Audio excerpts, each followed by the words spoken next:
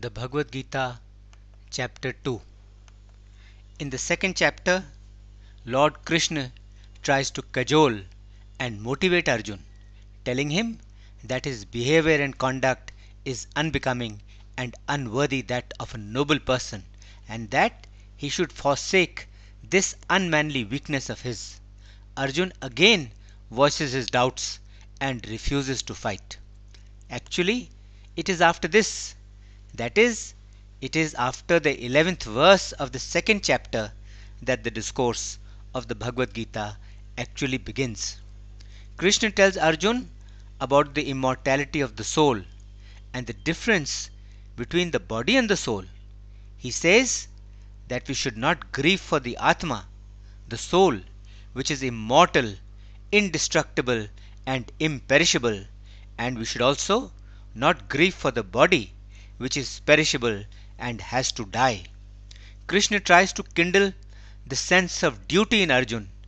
He tells him about the yoga of selfless work, of equipoise, of balance and harmony, and also that we must do all our actions and all our works without the expectation of any reward for those actions. He also speaks of the person of steady wisdom, listing out the qualities of such a one. Chapter. Arjuna is sitting depressed and dejected in his chariot, his eyes brimming with tears. He is overcome with doubt and compassion. Then Lord Krishna says to him, Parth, what has happened to you? At such a critical juncture, at such a crucial time, why this doubt, this hesitation, and this ignorance? From where have these come? This doubt, this hesitation, and this ignorance at such a critical juncture on the field of battle, with the fighting about to begin, is totally unbecoming of a noble person like you. It is not worthy of you. This conduct will take you nowhere. It will not lead you to heaven, nor will it give you fame here on earth. Rather, such conduct will be a blot on your fair name, and instead of fame, it will give you shame. It will give you a bad name. Therefore, get rid of this unmanly and unbecoming petty weakness and this cowardice of spirit, and get up to fight, brave warrior. However, Arjuna's despondency prevails, and he replies, Keshav, Pitame Bhishma, and Acharya Drona, both are worthy of worship. How can I shoot arrows at them in battle? Rather than killing these respected and revered gurus, it would be far better for me if I lived the life of a beggar. Though they appear to be blinded by their misguided sense of duty and by their self-interest, yet they are my teachers. And how can I even think of enjoying those worldly pleasures which would be stained with their blood? And we do not even know what is good for us, our victory or theirs, after killing whom we would not even want to live. Those very sons of Dhrtarastra stand before us ready for battle. Doubt and compassion have completely overpowered my brave nature and paralyzed me. I am totally confused about my duty. Therefore I beg you, please tell me for certain what is good for me, what I must do. I am your disciple. I seek refuge in you. Give me refuge and teach me. Even if I were to become the king of this world full of wealth, where I have neither any enemy nor any equal, even if I were to become king of the gods in heaven, yet I do not see anything which will rid me of the grief which has taken hold of my senses and which has paralyzed them. Saying this, Arjuna said to Lord Krishna, I will not fight, and became silent. Then, to the dejected, despondent, sad, and doubt-ridden Arjuna, Lord Krishna, as if smiling, said, Parth, you grieve for those who should not be grieved for, yet you also speak words of wisdom. But the truly wise do not grieve for anyone. They do not grieve for the living, and they do not grieve for the dead. Never was there a time when you did not exist, or I did not exist, or all these kings did not exist. Nor will there ever be a time after this when we all shall cease to exist. Just as the soul, while in the body, passes through the stages of childhood, youth, and old age, so too is the taking on of another body by the soul after death part of the journey of the soul. The wise and the steadfast man is not agitated or confused by this. Feelings of heat and cold, pleasure and pain are the result of the senses coming in contact with the objects of the senses. They are all temporary and transient in nature. They come and they go. They have a beginning and they have an end. They do not last forever. Therefore, learn to endure them, learn to bear them patiently.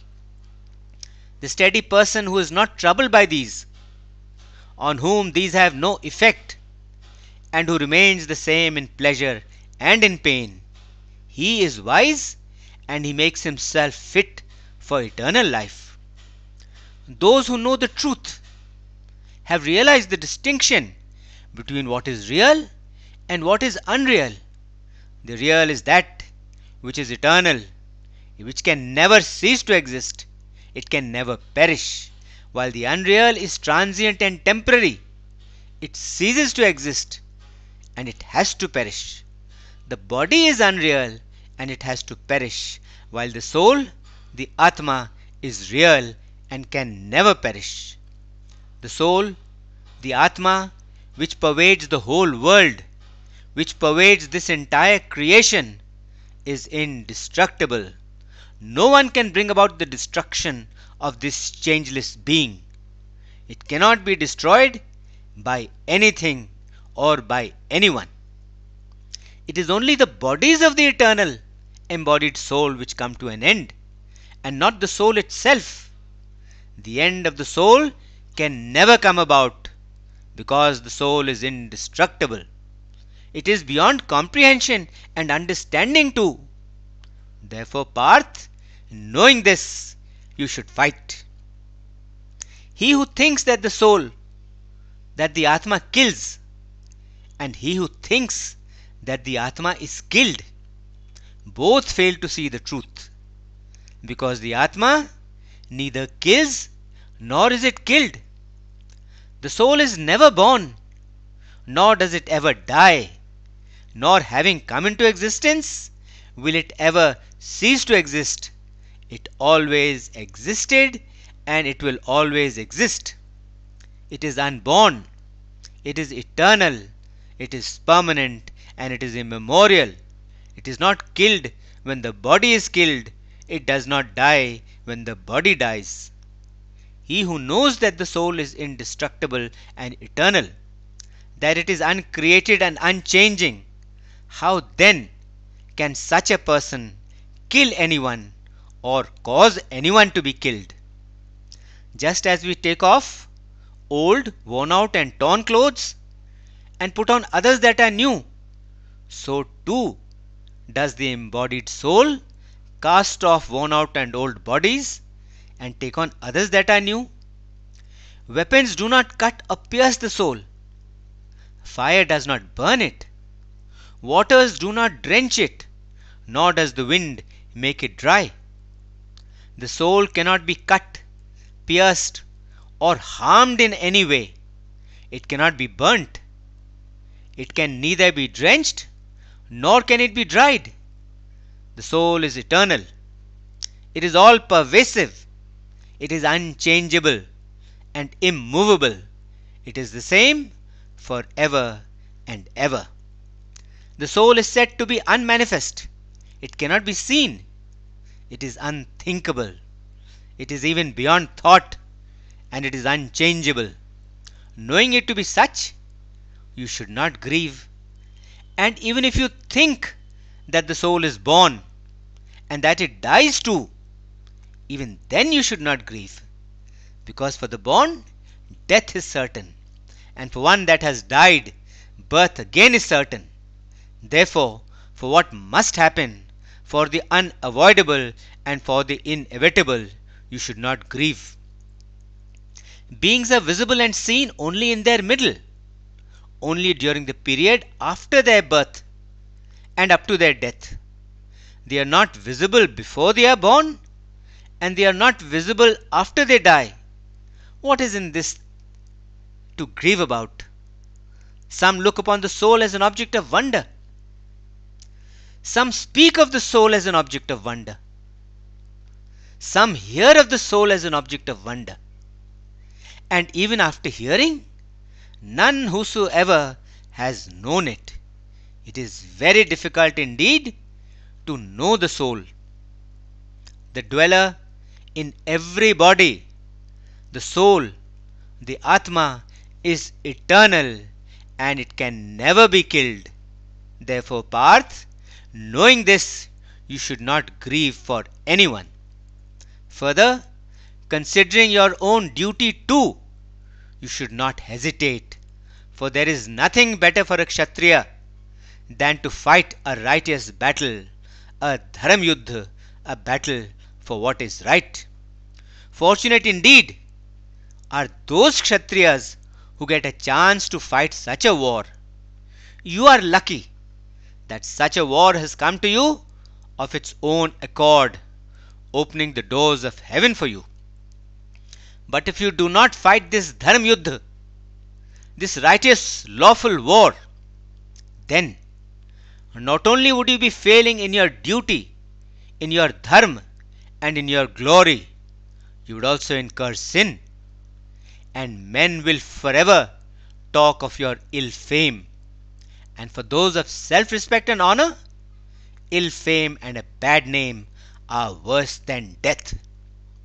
All the great warriors gathered here will think that you did not fight in the war out of fear, and those very people who held you in high esteem and who spoke highly of you, all of them will make light of you. They will mock you. Your enemies will ridicule your strength and say many unseemly things about you. What could be sadder? What could be more painful than that? Either killed in battle, you shall attain heaven, or victorious, you shall enjoy the earth. Therefore, Parth, stand up, resolve to do battle, treating pleasure and pain, gain and loss, victory and defeat, all alike, all the same. Get ready for battle. In this way, you shall not incur sin.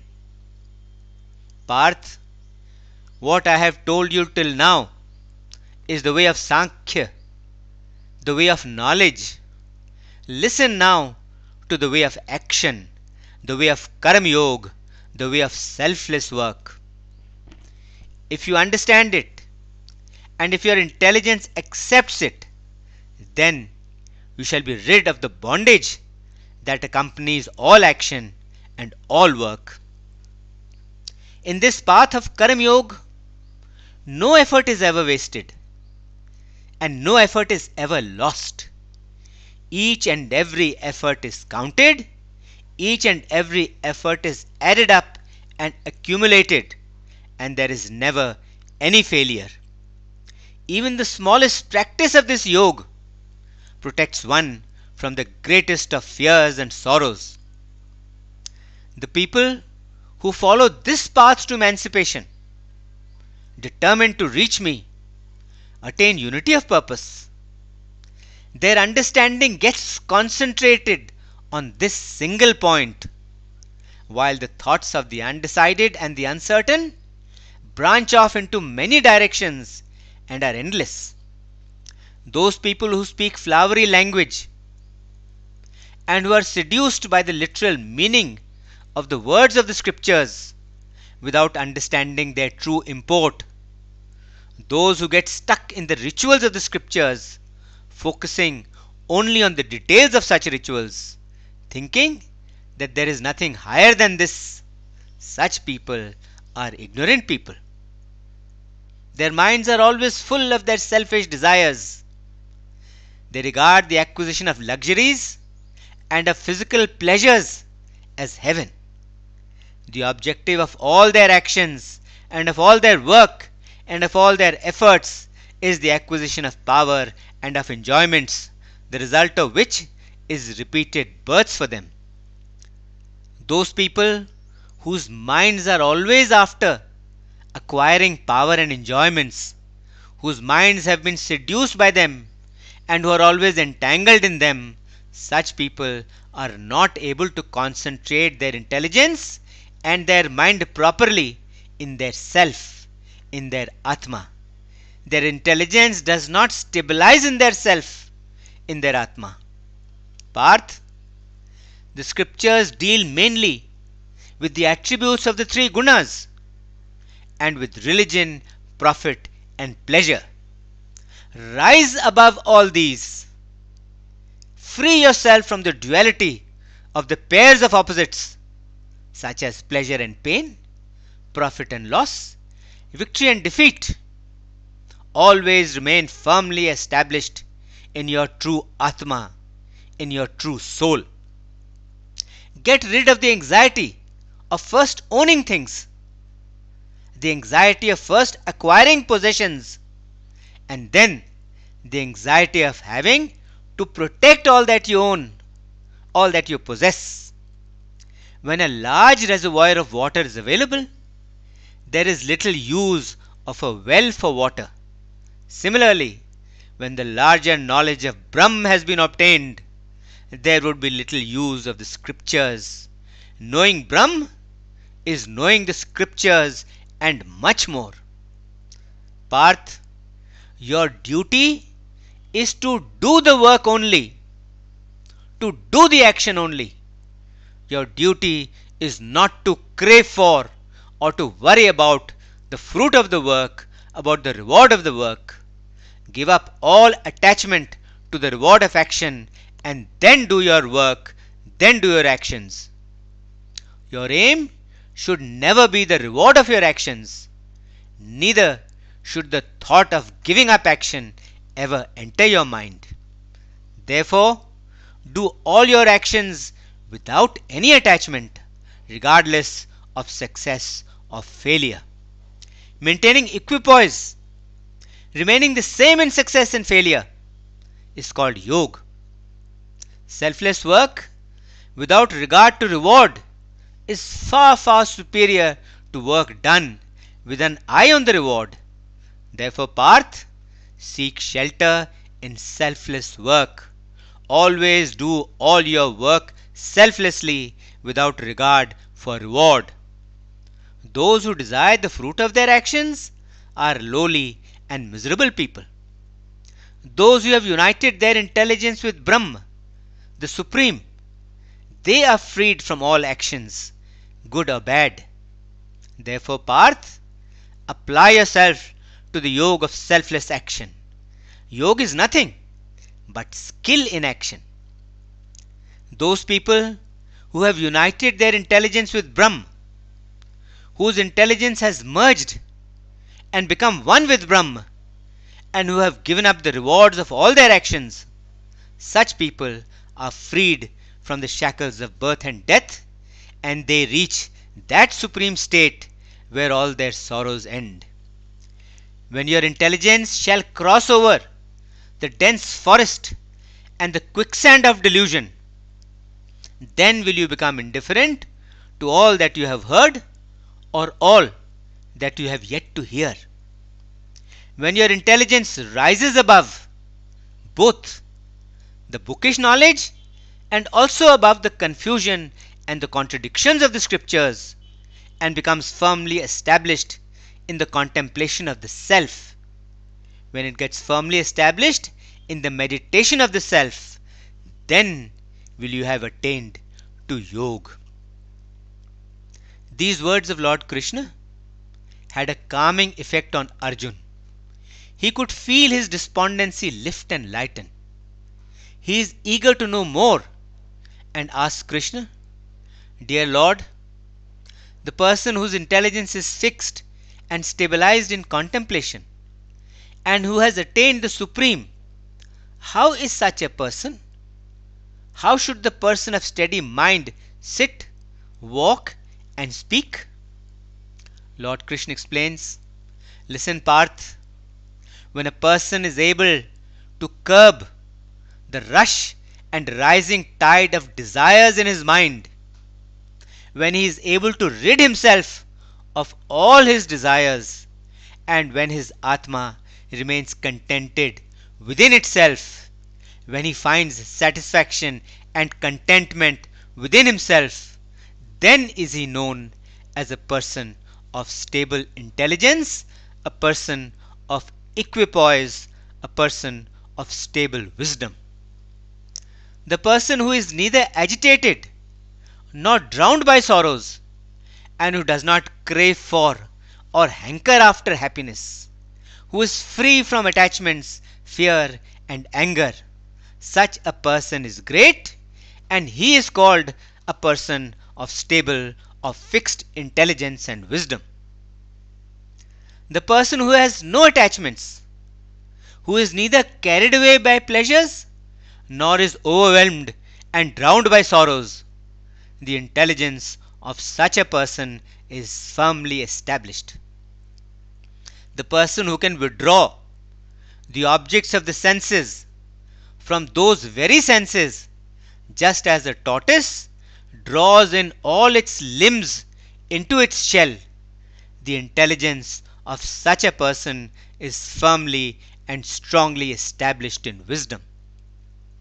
Even though the embodied soul may have given up enjoying the objects of the senses, yet the longing for and the taste of those objects persists in his subconscious. Once he has attained the supreme, then such longing, such taste also melts away. Parth, even though a person may be very vigilant and very discriminating, and he may also always be striving to attain salvation, yet his strong and obstinate senses succeed in confusing his mind. Therefore, control the senses at all times. Join with me. Concentrate your mind on me constantly and establish yourself in yoga, because only one who has firmly controlled his senses, only his intelligence is firmly and strongly established. When a person starts thinking about the objects of the senses, then his mind gets attached to those very objects. Attachment gives rise to desire, and desire thwarted or desire not fulfilled gives rise to anger. Anger clouds memory, judgment, and discrimination, leading to the destruction of intelligence. With intelligence destroyed, the person himself perishes. But the disciplined person who has brought his senses under his control, he is freed from both attachment and aversion, and he enjoys the objects of the senses without any taint. Such a person attains to the purity of the soul, to the purity of the self, and in that purity of the soul, all his sorrows end. The intelligence of such a person of pure soul gets very quickly established and fixed in the peace and quiet of the soul. The uncontrolled and the indisciplined person does not have stable intelligence. He does not have the ability or the power of concentration of the mind or of the intelligence or of meditation. One who cannot concentrate or meditate can have no peace. And without peace, how can there be happiness? Happiness is impossible without peace. When the mind chases after the wandering senses, then those very senses lead the mind astray, just as a storm takes a boat away from its fixed path and tosses it about. Only when a person withdraws all his senses from their objects in every way does his intelligence get firmly and strongly stabilized and established. What is night for most people is the waking time for the self-controlled, and what is waking time for most people is night for such a one. The ocean, though constantly being filled by the waters of the rivers flowing into it from all sides, always remains calm and still. Similarly, the person who stays calm, composed, and serene, like the ocean, when all his desires enter into him, without him in any way getting agitated or baffled, he attains true peace. But he who chases after his desires never attains peace. A person attains peace and tranquility when he surrenders and gives up all desires, when he does selfless work without expectation of any reward, when he has no attachment to anything, and when he becomes devoid of ego, the feeling of I, the feeling of mine. Parth, this is the divine state, the state of attaining Brahm. Whosoever attains this state is never again deluded. Situated in this state, at the time of death, one attains to the bliss of liberation, to the bliss of emancipation. He becomes one with Brahm, the Supreme. End of chapter 2. Om Shanti Shanti Shanti Om. The Bhagavad Gita, chapter 3. In the third chapter, Lord Krishna tells Arjuna about the importance of action, and of action done as sacrifice, where there is no expectation of the reward of action.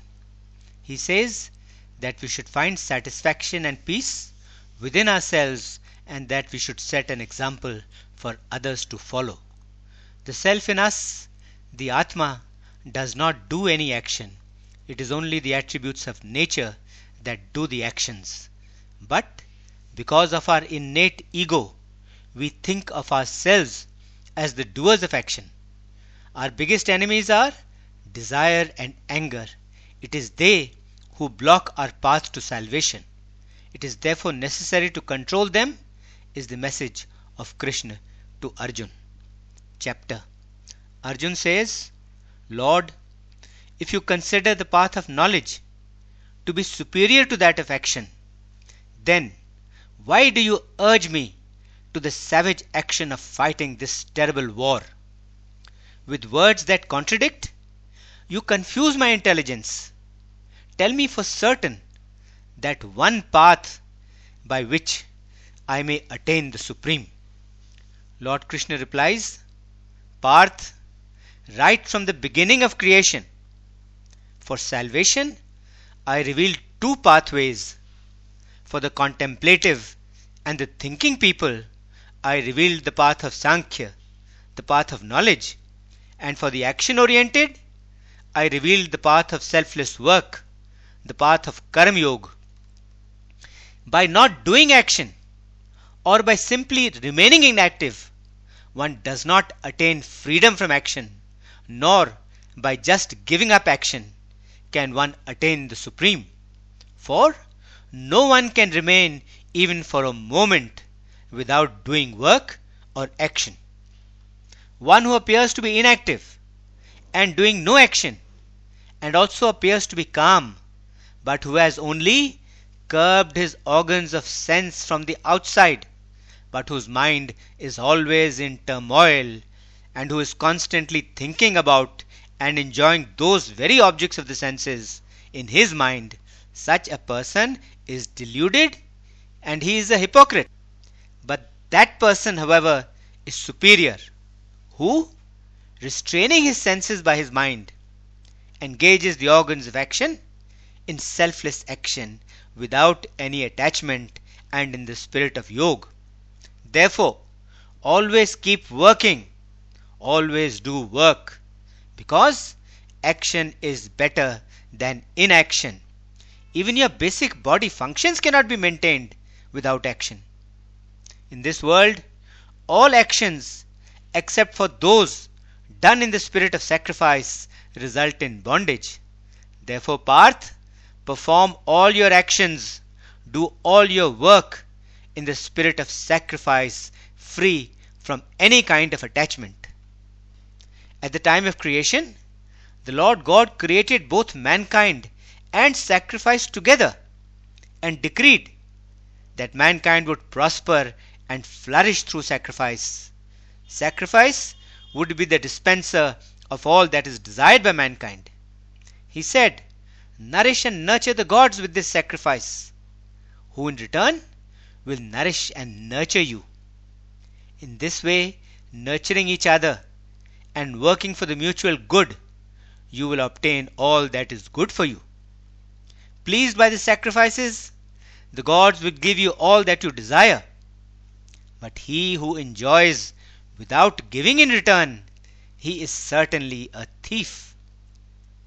The good people who eat the remains of sacrifices are freed from all sins.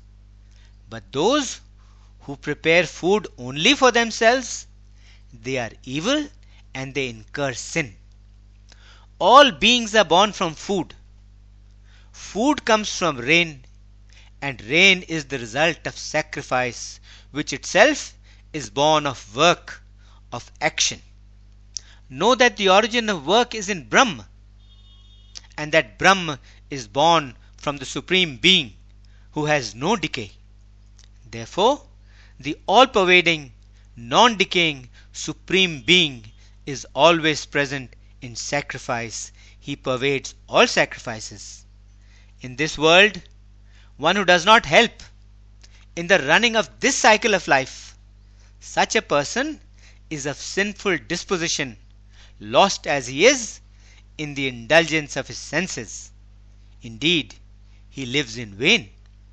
But the person who finds bliss and satisfaction within himself, who finds bliss and satisfaction in his own Atma, for such a one there is no work left which is necessary for him to do.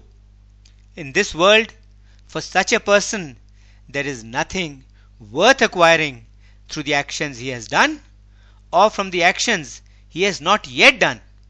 He does not depend on anyone for achieving any of his desires. Therefore, Parth, always do all your actions, always do all your works without any selfish motives. Do all your actions selflessly, without any attachment, because it is only by doing works selflessly and without any attachment that man reaches the Supreme. King Janak and other wise ones too attained the Supreme by doing selfless work. You too should also do work like them. Even otherwise, you should do work for the common good and also for maintaining the laws of nature. Whatever great people do, the same is copied by the masses. Whatever example they set is followed by the common people, by everyone else as well. Now look at me. There is no work whatsoever. There is no action whatsoever in all the three worlds that I have to do. There is nothing that I do not have, nor is there anything that I need to have. Yet I continue to do work without ever stopping, because if I ever relaxed and did not do work, then since people all around follow my example, they too would stop doing work. And when the people in general stop doing work, then there would be disorder and anarchy, and the world would perish.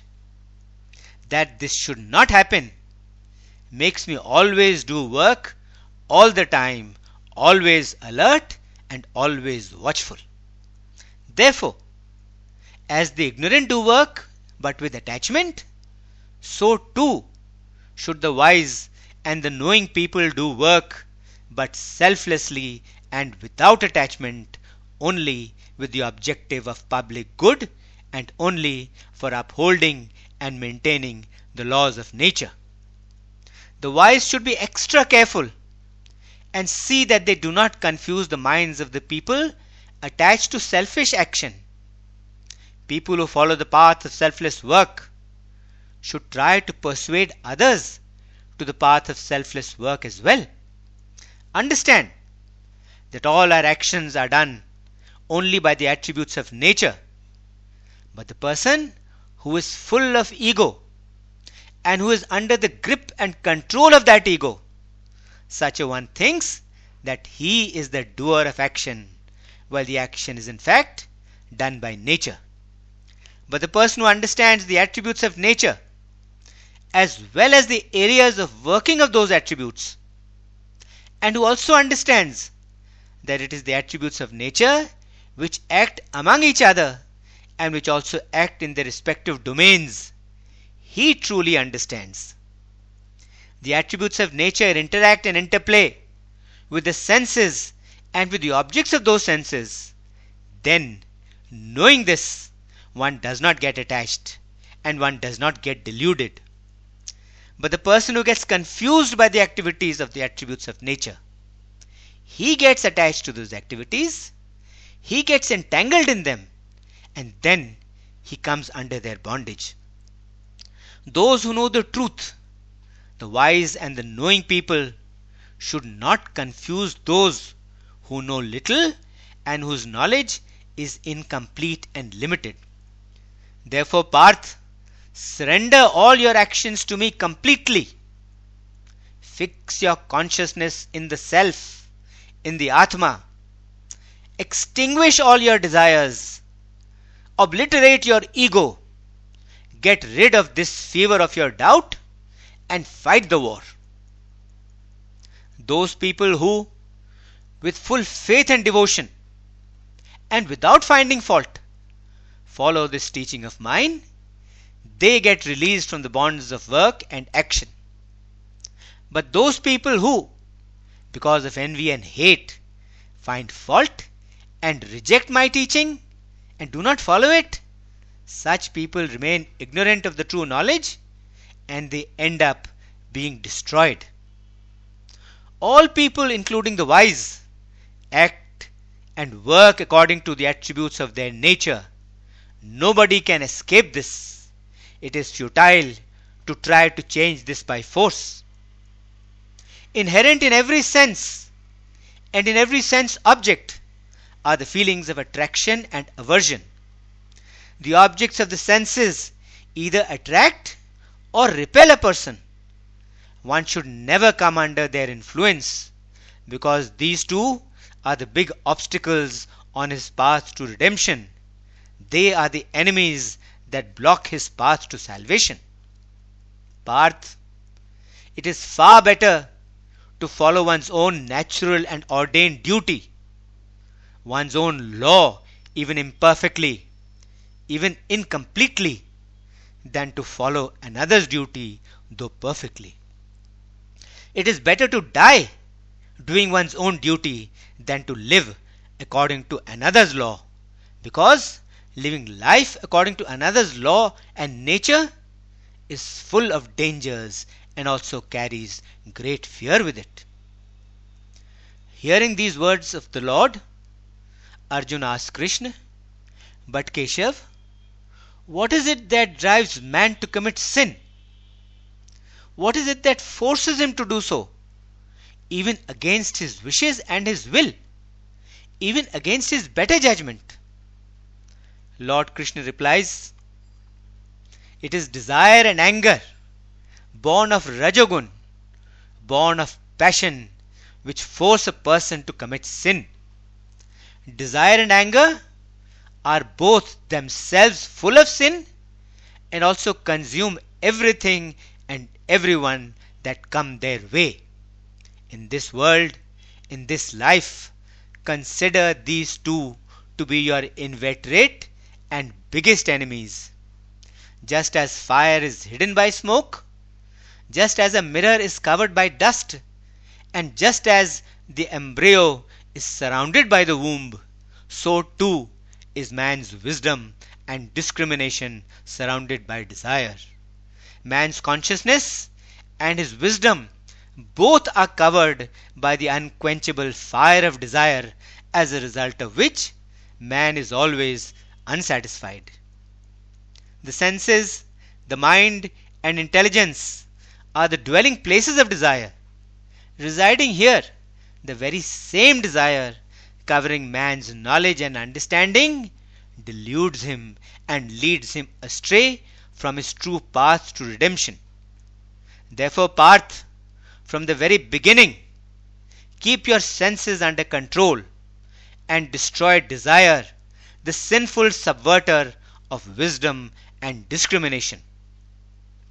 It is said that the senses are superior to the physical body. The mind is superior to the senses, and greater than the mind is intelligence, and even greater and more powerful than intelligence is the self, the Atma.